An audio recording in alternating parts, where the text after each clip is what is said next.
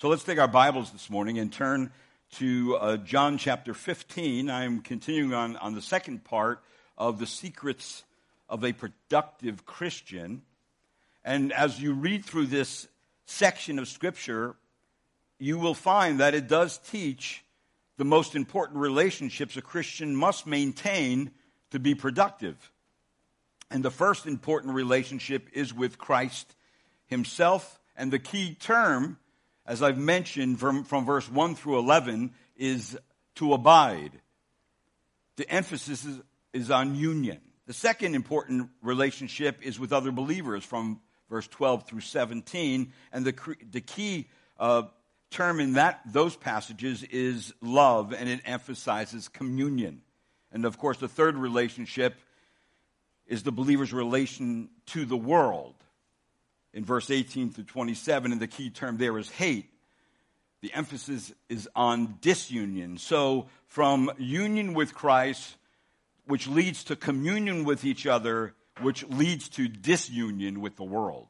We're detaching from the world. And because the first relationship, of course, is the most vital, that is in Christ, that's where we're going to focus today. And then I'm going to backtrack a little bit and just kind of flesh out what a particular point means in more detail.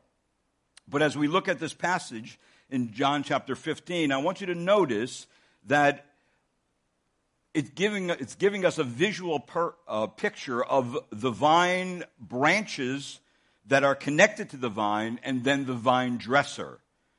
The vine, in verse number 1, it says, I am the true vine, my Father is the vine dresser. Every branch in me that does not bear fruit, he takes away, and every branch that bears fruit, he prunes it, so that it may bear more fruit. So the vine is Jesus, and the imagery of the vine and the vineyard is really a familiar one in the Old Testament. It's all over the place.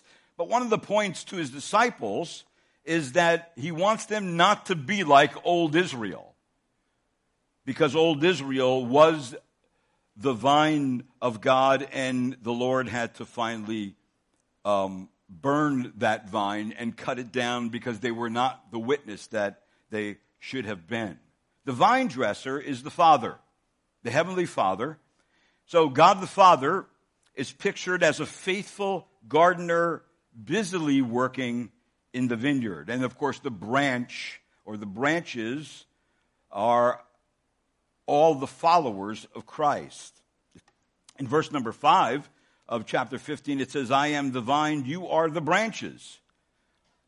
He who abides in me and I in him, he bears much fruit. For apart from me, you can do nothing. So the main subject in this section is abiding, meaning having a vital union with Christ and becoming an effective and a productive disciple of Christ. So the result of abiding is always fruit bearing. There are 3 degrees I've mentioned already of fruit bearing. In verse number 2, we see that every branch in me that does not bear fruit, he takes away, and every branch that bears fruit, he prunes. He prunes it so that it may bear more fruit. And then in verse number 2, or verse number 5, it says, I am the vine, you are the branches, he who abides in me and I in him, he bears much fruit. So it's fruit, and then much fruit. So the more that we understand that the command is to abide in Christ, the more fruit we will have in our life. The more fruit God will produce in our life. So if there is no fruit, whatever, the branch is taken away. The Father desires Christ's disciples to bear much fruit. The vine dresser, who is the Father, is not content whatsoever with any kind of mediocre disciples. So there is an element in this passage of Scripture of secrecy. In our passage, because Jesus is not addressing a multitude of people, but really is intimately speaking with his disciples, Jesus tells his disciples the secret of productive ministry, the secret of being a productive disciple. And the first secret that I mentioned already in verse 1 through 3 is the secret of the pruning of the Father. Now, if you notice again in verse number 2, it says, every branch in me that does not bear fruit, he takes away, and every branch that bear fruit, he prunes it, so that it may bear more fruit. And then he says in verse 3, you are already clean because the word of God which I have spoken to you. Now there's two actions of the vine dresser. The vine dresser does something with the branch that isn't bearing any fruit at all. Every branch in me that does not bear fruit, he takes away, it says. Also, secondly, the vine dresser does something with the branch that isn't bearing enough fruit. Where he says in verse 2, every branch that bears fruit, he prunes it, so that it may bear more fruit. And of course, this Greek term for prune means to make clean, to cut away, to trim unwanted growth.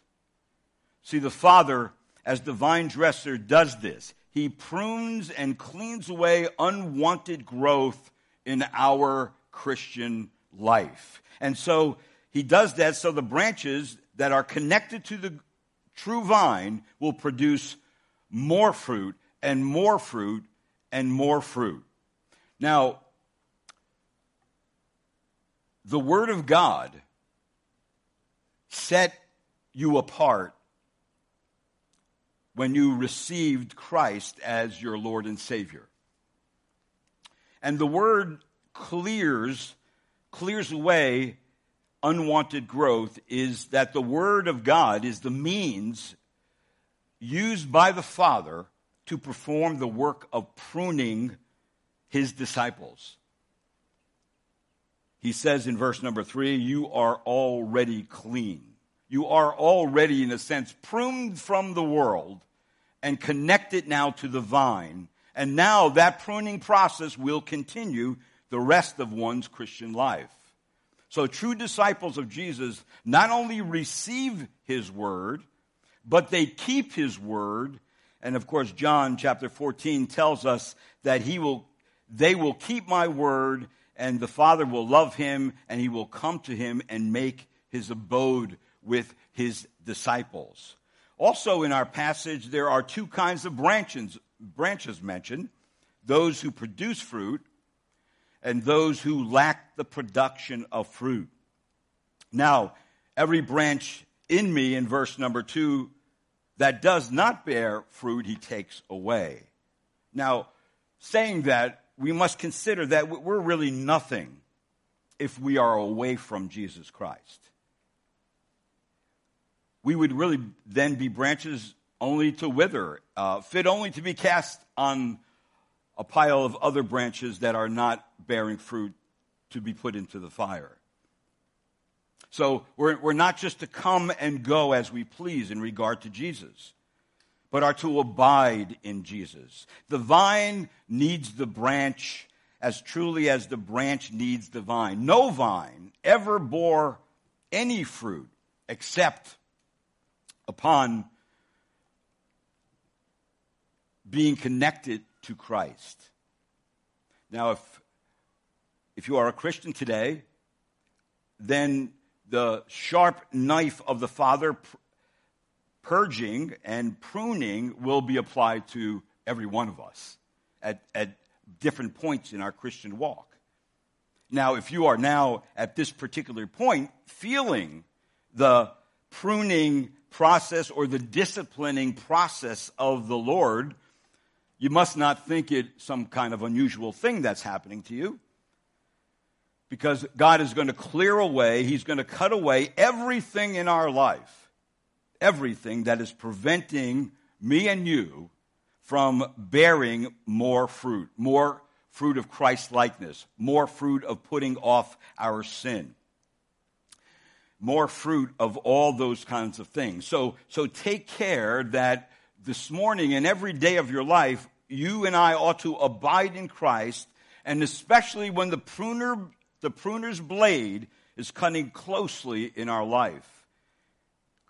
We at that point should be clinging more to Jesus, to endure the trial and never dream of giving up.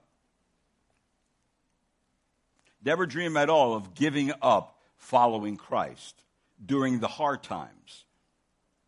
So the Christian has this inside knowledge that he is a branch connected to the vine, Jesus Christ, and it is the will of God that his disciples bear fruit, more fruit, and much fruit. Now, just as in horticulture, pruning could be unusual in some ways and painful, so it is in the Christian experience. As his word works in us to transform our minds away from the way we used to think to living for Christ and thinking in a way that honors God, that will bring ultimately effective service. We understand only when a hard pruning comes from the Father can we produce greater fragrance and greater beauty and greater fruit in the Christian walk. Now, so that means that if you want to be a productive Christian, you must be pruned. See, that is really the first secret. Now, I've mentioned that already. I want to expand on that a bit this morning. But the second secret, found in verse number 4 and 5 of a productive Christian, is remaining in the Son. And notice what it says. It says in verse 4 and 5, "Abide in me, and I in you, as the branch cannot bear fruit of itself unless it abides in the vine, so neither can you unless you abide in me. I am the vine, you are the branches. He who abides in me and I in him, he bears much fruit, for apart from me, you can do nothing." So the secret is, you cannot bear fruit on your own. It is not possible. It is not humanly possible. It is Christ's work in us. That is what he is doing in us. In fact, that's the great difference between before you became a believer and now after you became a believer, that the Spirit of God indwells you and Christ is working in you to bear fruit, to make you different. So here is the issue, abiding or remaining, which has to do with our continual fellowship with the Lord and fruit-bearing as a result of abiding in Christ. So there is an active responsibility, and it's found in verse number 4. It's an imperative, it's a command, abide in me.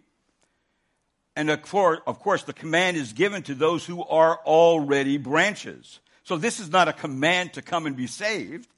This is a command to stay following, stay remaining with, abiding with Jesus, following him as a disciple. And the reason for that in verse number 4, because a branch cannot bear fruit of itself unless it abides in the vine. So when we are abiding, fruit comes naturally. When we are communing with Jesus through the Holy Spirit, fruit comes and will be produced in our life. When we are depending in Christ in prayer, that is part of the fruit of growing in the Lord. We're praying, we're depending upon him. We realize we can't do it all by ourselves. Life is too complicated. The Christian life is impossible without this happening in our life. Also, submitting to Christ in all things. In other words, separated from Christ, there is no fruit. But connected to Christ, there is fruit. Jesus is the life. In other words, when you become a believer, you know God. That's the difference. That God is our Father, that we are his children. And isn't that the point? The point is to know Christ, to get to know him more and more, to realize that there is so much more to know about the Lord Jesus Christ than just saying, I believe in you, or I accept you as Lord and Savior, or receive you as Lord and Savior. It is an ongoing, everyday process by the Spirit of God to bring you and I to a place that we're obeying that command to abide in Christ. Now, I had read a story of an old Christian woman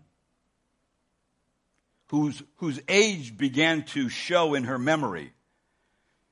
She had once known the Bible by heart. Eventually, only one precious bit stayed with her. And it's the verse, I know whom I have believed and am persuaded that he is able to keep that which I've committed unto him against that day. As time went on, she only began to repeat part of that. She started to repeat that which I have committed unto him. That's all she could remember. At last, she came to the point where she was going to pass on to be with the Lord, and her loved ones gathered around her, and they noticed her lips were moving, and so they bent down to see if she needed anything, and she was repeating over and over to herself the one last word of the text. Him, him, him. Now she lost the whole of the Bible, but one word. But she had the whole Bible in that one word, and that is Jesus Christ. See, that is the point of abiding. That every day of our lives, we are going to want more of him until we are face to face with him in glory. And see, that is the normal and natural progression of all Christians. If you never had that, you may need to question your salvation. You know, it is something that it grows in your heart, where you come to the point where you know you can't leave Christ. There's nowhere to go. Where are we going to go? So, see, that's the active responsibility, but there is a passive response of bearing fruit, and it is the command. The command is not to produce fruit. The command is to abide. That's what we are to do. Christ is the one who produces the fruit. So in verse 5, it says, I am the vine, you are the branches. He who abides in me and I in him, he bears much fruit. For apart from me, you can do nothing. So if we don't abide in Christ, disciples cannot produce even a bud of real fruit. So without a vital relationship with Christ, nothing of genuine eternal value can be produced in our life. But there's a consequence of not bearing fruit. There's a consequence of being barren. And if you look at verse 6, it says this, if anyone does not abide in me, he is thrown away as a branch and dries up, and they gather them and cast them into the fire, and they are burned. So a disciple can become a barren branch in which they become useless. Useless branches, all leaves, no fruit. Of course, I mentioned some of that from last message, so I'm not going to go back there about some of the difficulty of that. So when this happens, when the Father comes to prune, because he's the vine dresser, he comes in and he cleans up your life and my life. And he does it with a disciplinary hand. It may be that the Father will sanctify you through some circumstance of life, or by some trial, the Father weans us off some worldly thinking, or some bad habit, or some besetting sin. When he does that, he then draws us to Christ more and more. And then when he does that, he drives us to the Bible, the Word of God. He drives us to the fellowship of believers. He drives us to prayer. And while he shows you and I at that same time our hearts and what's really in our heart and what we need to get rid of from our heart. See, that's what he does. So the Father chastens us, not to harm us, but to make us more fruitful, that we may partake of his holiness. And believe me, when you're producing fruit, you are going to be in a place of joy. You are going to be in a place of happiness. You are going in a place of God's peace in your heart. And that's really what the world wants, but they cannot have it. It's only given to God's kids. And sometimes God's kids don't necessarily experience it right away because they're bucking God's pruning process. They're actually standing in the way of what the Spirit of God wants to do. Now, with that thought, the scripture that was read this morning in Hebrews, I'd like you to turn there, and I want to look now at some things in Hebrews, some things in Proverbs. For in Hebrews chapter 12, verse 10 and 11, the Bible says that the Father chastises us here. And notice what it says. It says in verse number 10 of chapter 12 of Hebrews, for they, that's our fathers, disciplined us for a short time as seemed best to them. But he disciplines us for our good, so that we may share his holiness. Now notice verse 11, all discipline for the moment seems to not be joyful, but sorrowful.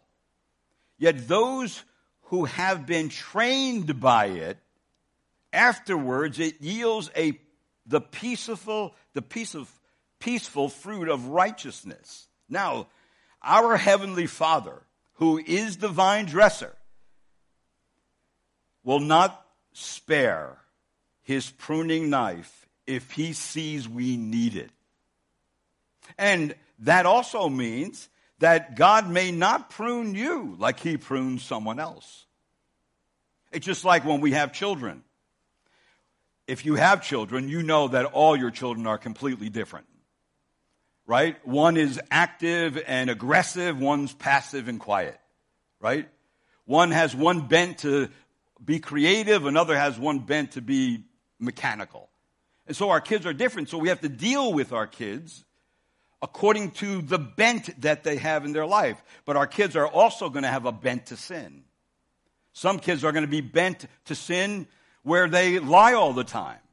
Some kids are going to be bent to sin where they are angry very quickly all the time. So it's part of the parent's job to take that particular bent in their life and sanctify it by giving them the Word of God and teaching them what God requires in their life about how to handle those things. Of course, apart from conversion, we are not miracle workers as parents, but nonetheless, that's what we are called to do. Now, as believers, there is actually, I want to, at this particular point, I want to really draw your attention to what the Scripture teaches about divine discipline. It's not only helpful for the Christian life, but it's also helpful for parenting. And I want you to notice that in Hebrews chapter 1, we have a passage that says, in the middle of the passage, it says, let us also lay aside every encumbrance and the sin which so easily entangles us, and let us run with endurance the race that is set before us. Now, so the first thing is that there is a nature and definition of divine discipline. I must make clear to you that the pruning and disciplining process is different than punishment. It is not punishment. The word punishment means retribution from God, which is really intended to do sometimes harm. But discipline means disciplining and chastening, the chastening process in which God intends to do us good. It's like what Paul, the Apostle Paul, said in 1 Corinthians, where he views this disciplining process not as a result of condemnation, where he says, for this reason many of you are weak and sick, and a number sleep. Now that's in the context of the Lord's table, which we're going to have this morning. But if we judge ourselves rightly, we should not be judged. But when we are judged, we are disciplined by the Lord in order that we may not be condemned along with the world. So here the Hebrew word in the Old Testament for discipline really means correction, instruction.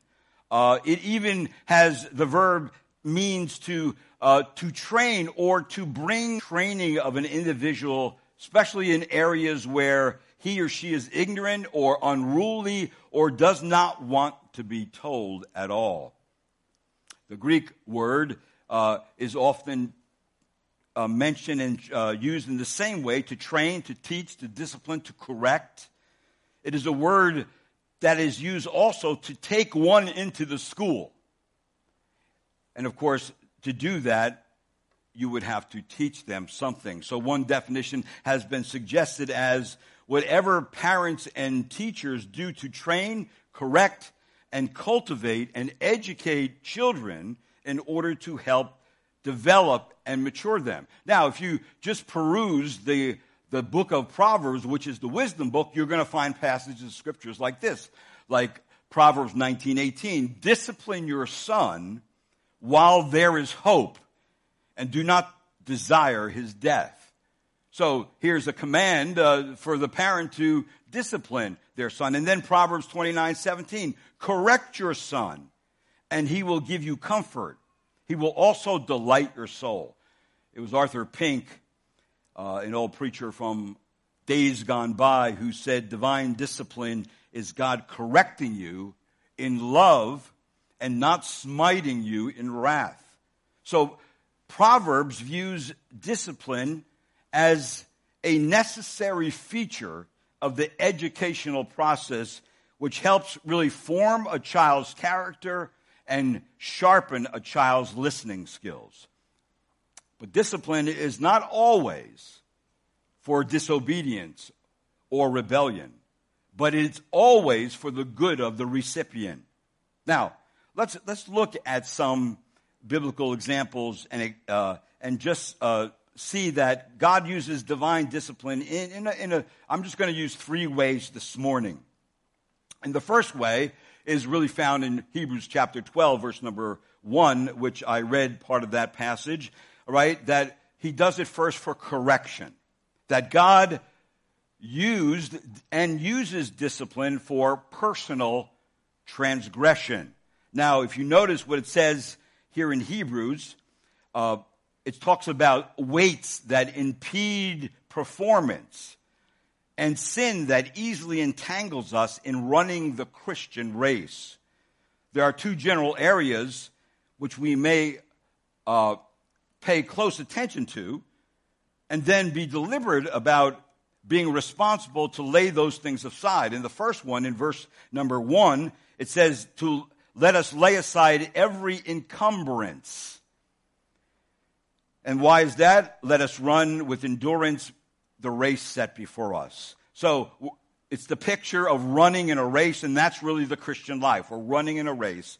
And in running the race, there are weights that need to be laid aside from our life. Now, the weights are not necessarily sinful. But they are, just as an athlete would strip for action, both in the removal of extra body weight through rigorous training and also the removal of all kinds of restrictive clothing. It's the same for a believer. If you were running a race, you're not going to be suited up to be a middle linebacker with the pads and all the gear and the helmet and to run a race.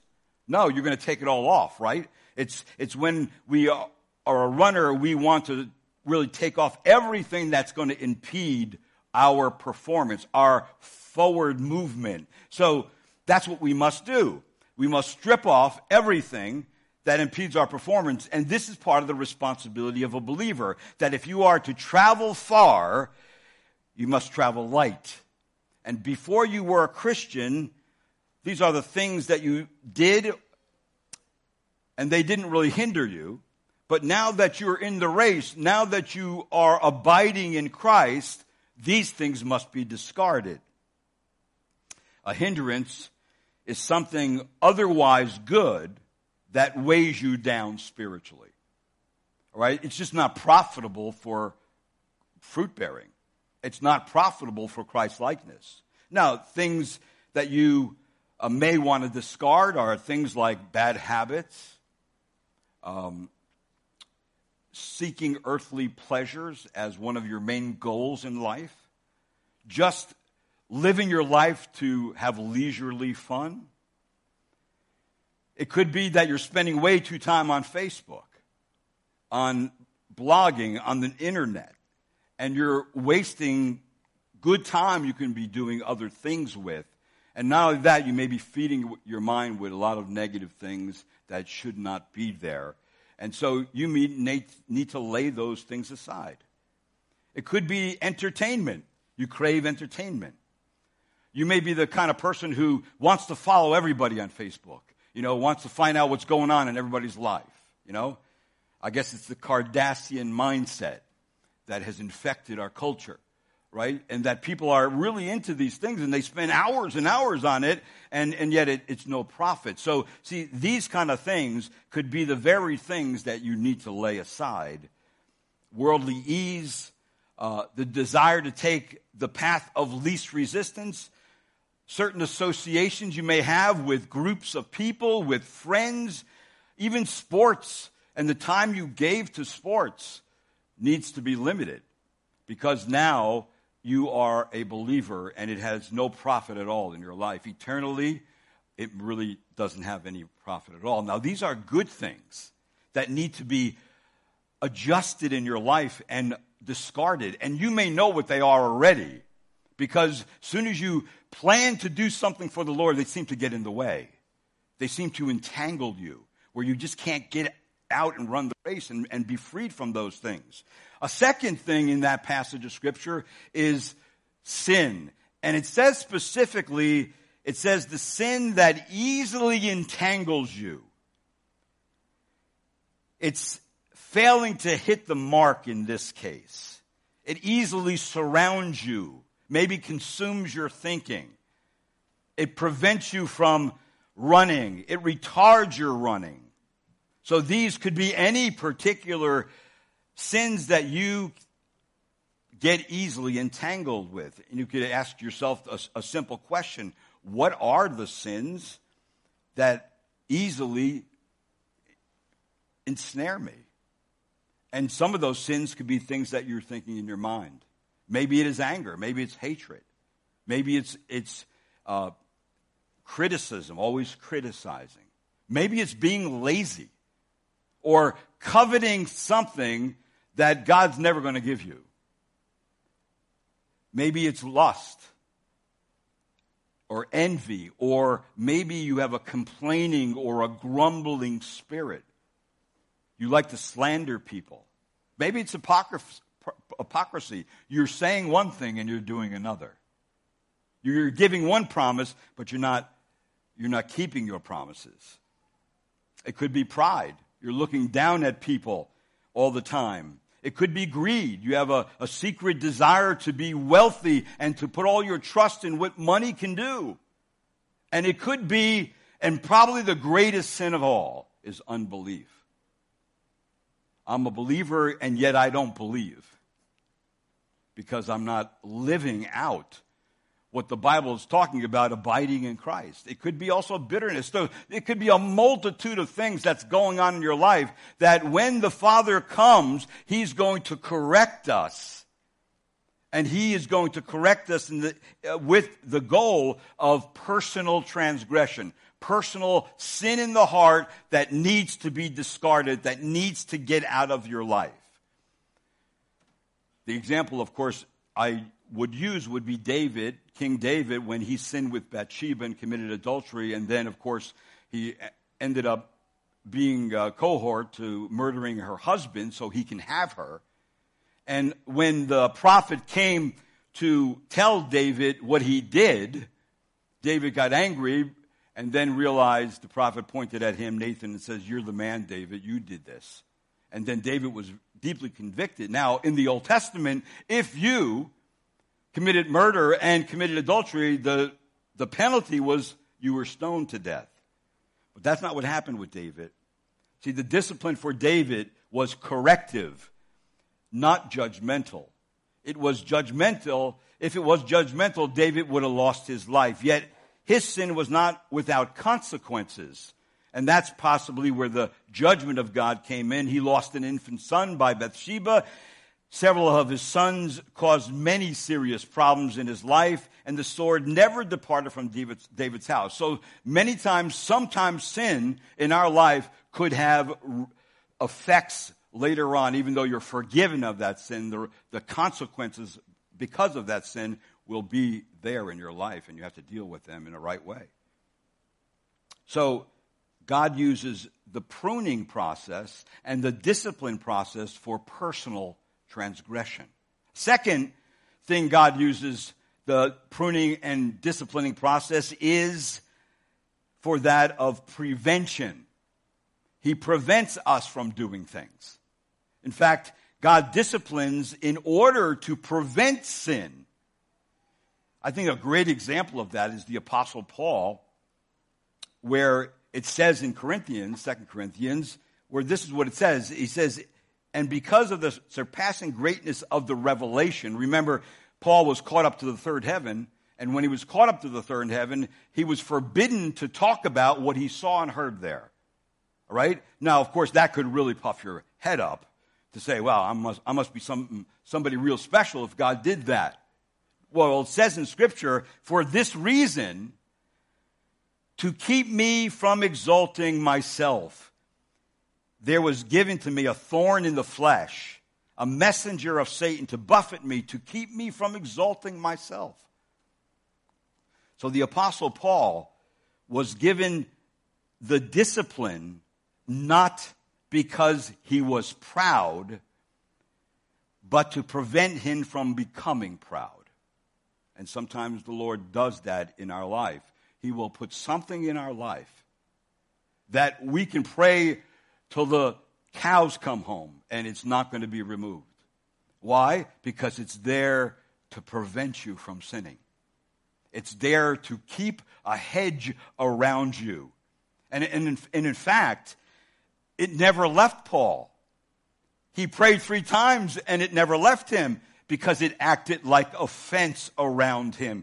And the result of the thorn, the Apostle Paul was made more conscious of his weakness and of God's strength. For he even penned these words, for when I am weak, then I am strong. When I am weak in the flesh, then I know God is going to work mightily through me. But if I'm depending on me, if I'm depending on my gifts, my ability, my knowledge, my wealth, my influence, well, you know what? God's not in that. You're in that. It's when you feel your weakness and your vulnerability, but at the same time, you're trusting and abiding in Christ. See, that's what the Lord does when he prunes us. He prunes us to often prevent us from sinning. And aren't you glad when he does that? Don't you have joy when God prevented you from sin when you could have sinned? And he kept you from it. It didn't work out. Your plans fell apart. You think that was you? You better be thankful when God prevents you from sinning, because that's him pruning you. That's from keeping you from a lot of trouble in your life, a lot of heartache in your life when God does that. See, so we should all be thankful that he prunes us in that way. There's a third way that God prunes and disciplines, and that's just in order to instruct. So we are directed towards wise behavior. We learn to move from being foolish from being naive to being wise, to really examining our life and seeing what God is teaching us at that point. Now, instruction often means discipline. Even right now in preaching, this is preventative discipline. When you're hearing the word of God and you're thinking about it, you're applying it to yourself, you're doing discipline on yourself. And if you do that on a regular basis, you'll never be brought up on church discipline. You'll never be brought up on corporal discipline. You know why? Because you're taking care of it.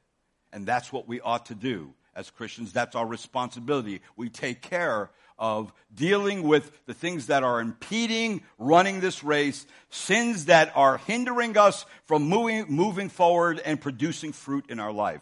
So this instruction that the Lord instructs us in, it's always towards wise behavior and maturity and fruit bearing. I just think of Job in the Old Testament. Job tasted every kind of suffering that could have fallen on any one person. In fact, it was family bereavement. It was loss of property. It was grievous bodily affection. And they all came fast, one after another. But there, in that suffering, there in that affliction, God used that discipline. He used that pruning to instruct Job in the ways and the character of the Lord God Almighty. That's what he does. He instructs us to pay attention to who he is so we can live in a pleasing manner before the Lord. So that means that God uses discipline to instruct toward a more fruitfulness and more spiritual maturity. But there's a problem, and this is the problem. If you look at Hebrews chapter 12 and verse number 5, but he's actually bringing this in from Hebrews chapter 12 verse 5. He's actually bringing this in from Proverbs chapter 11. And here's the problem. How do we respond to God's pruning and discipline? Is there a problem when we respond the wrong way? So there is a natural and a wrong response to divine discipline. And what is that wrong response? Well, there's two warnings given in the Word of God in Hebrews, and coming from Proverbs, it says, do not reject the discipline of the Lord. And that word reject means to despise or to refuse. It was the old Puritan William Arnault who had an insightful definition of the word used in Proverbs and also in Hebrews. He said, it means to make light of anything, to cast aside as if it had no meaning or no power. Well, if you look at the Hebrews passage in verse number 5 of chapter 12, it says, you have forgotten the exhortation which is addressed to you as sons. My son, do not regard lightly the discipline of the Lord, the correction of the Lord, the prevention of the Lord, the instruction of the Lord in any manner of where he wants to bring you from one place of growth to another place of growth. Arnault went on to say, the affliction comes on, and the sufferer looks to the immediate cause only.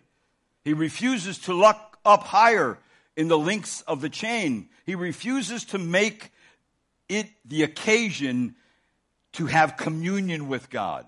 So in other words, in the midst of discipline, in the midst of being pruned, God has a higher purpose for that. While we're going through it, it seems sorrowful and even painful. But in the end, it produces peaceable fruit. The fruit that God wants to produce in our life. So, we are not to reject it. That would be the improper attitude toward discipline. Also, it says in Hebrews chapter 12, verse 5, also coming from Proverbs 3:11, or loathe his reproof. Here it says, or faint when you are reproved by him. So the Hebrew word means to be grieved or to feel a sickening dread while going through God's hand of pruning, God's hand of discipline. And the reason why that we would feel that way is because we are not yet understanding who God is. God is good. He's full of tender mercy and compassion. Right? and he will always do good to his children. Always. That's who God is. He's dealing with us as children. We're in his family. We're born again into his family. And so he will deal with us in that way. So that means our attitude is extremely important when we're going through suffering, discipline, pruning. Now, how is it? What are the things that can be suggested on responding to God's discipline the wrong way? Well, it could be just you're callous. A lack of regard of God's admonitions and instructions. See, the Heavenly Father has some special design in them, but you don't see it. So, the discipline hardens the heart instead of melting and humbling the heart. It could be, a second way is that you're just complaining through it. Right? You're grumbling through it. Grumbling, murmuring, belly aching, under the breath remarks. Nobody hears it, God hears it. If you ever go in the Old Testament, you see what God thinks about grumbling, you would change your attitude. But it also, all these things show you don't understand who God is. See, that's the point. So the discipline may be at that point for you to see who God is and how he deals with you as children. So complaining, you may ask, what have I done to deserve this? A person may become envious because others around them seem to be carrying a lighter load. So Christians, really, we need to take heed because God does not go lightly with those who murmur and grumble under their breath. He hears everything. It could be that you're just careless. A failure to mend your ways, to lay aside the things that are preventing you from running the race, to fail to lay aside the sin that so easily besets you. You're still entertaining that one sin that drags you away from Christ. Or it could be, finally, that you just, as it says here, nor faint when you're reproved by him. Fainting just means that you say, I give up. It's too much to bear. I didn't sign up for this when I became a Christian. Some people even conclude, I'm not a child of God, I just quit, I'll go do it. It seemed like my life back when I was an unbeliever was simpler than now. And people do that. People have done that in the Old Testament. See, that's the wrong conclusion. And that's how we loathe God's correction. So, in man's every rejection, they fail to see God. They fail to see God, the Father, lovingly at work in the vineyard, on his children, so they abide in Christ and they bear fruit. So they will reap the results of that, which I'm not getting to today. It's going to be another message.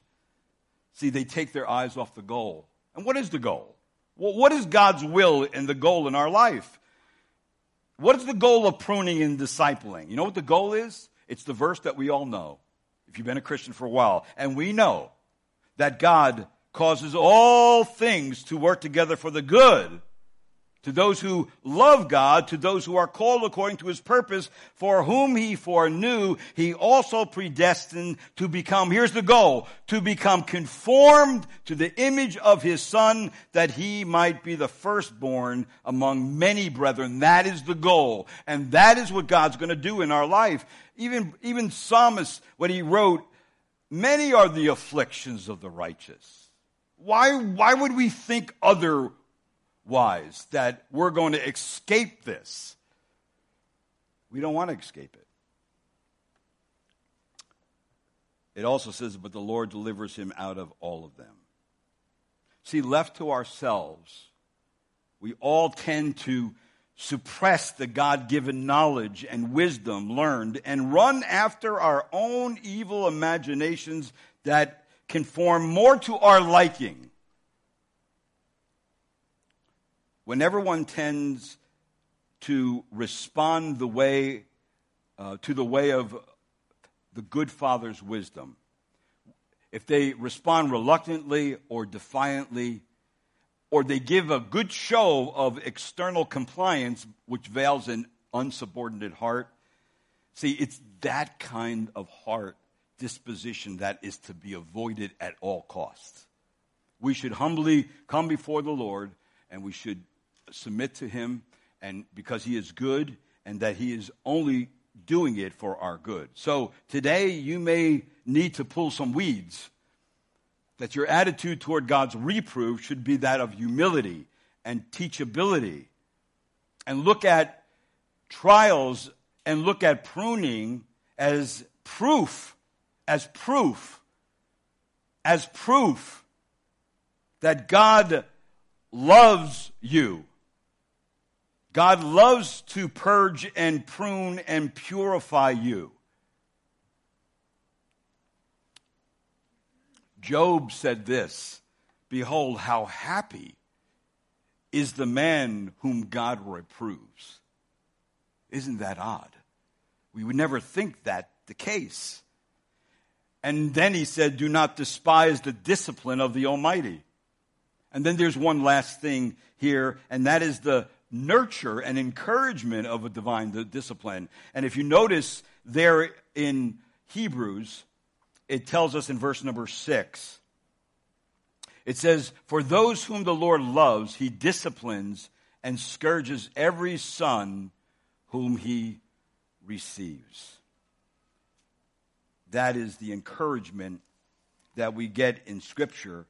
For whom the Lord loves, he reproves, even as a father the son whom he delights. It is hard to see discipline to be good. That's the hard part of it. But see, God intervenes because he loves us and wants to grow in maturity and faith and trust. Even the Apostle John in Revelation says this. He says, "To whom I love, I reprove and discipline."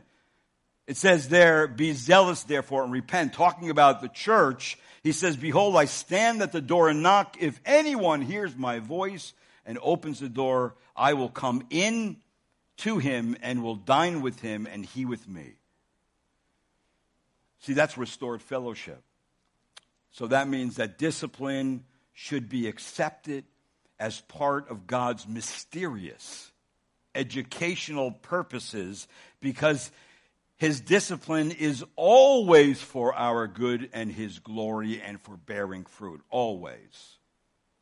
No matter how clearly God marks out the path of righteousness, some miss it by wandering from the path of wisdom, careless on the path of wisdom, stubborn in the process of leaving the things behind they should and pursuing and submitting to the discipline of God. See, the Lord would need then, as a caring father, to discipline us and to point out our mistakes and return us to the right road. That's what a loving father does. That's what an earthly loving father does.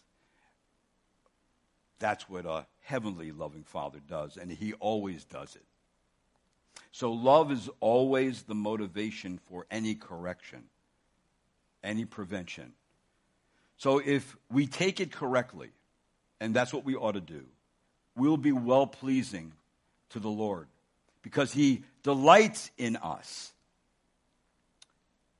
We also discover that he loves us. And you know that I've learned this, that sometimes pruning and discipline is you don't really believe God loves you after you become a Christian. You talk about it, you say it, but you don't live it.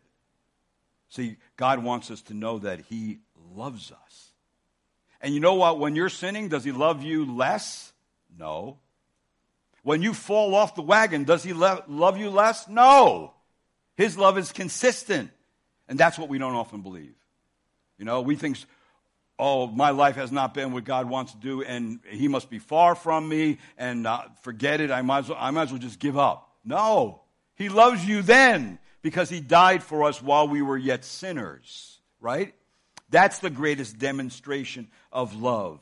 See, the reward for the patient and grateful acceptance of reproof is the deepening awareness of one's affectionate relation to God, finding God at the center of your life So when you and I die, we can whisper under our breath, Him, Him, Him.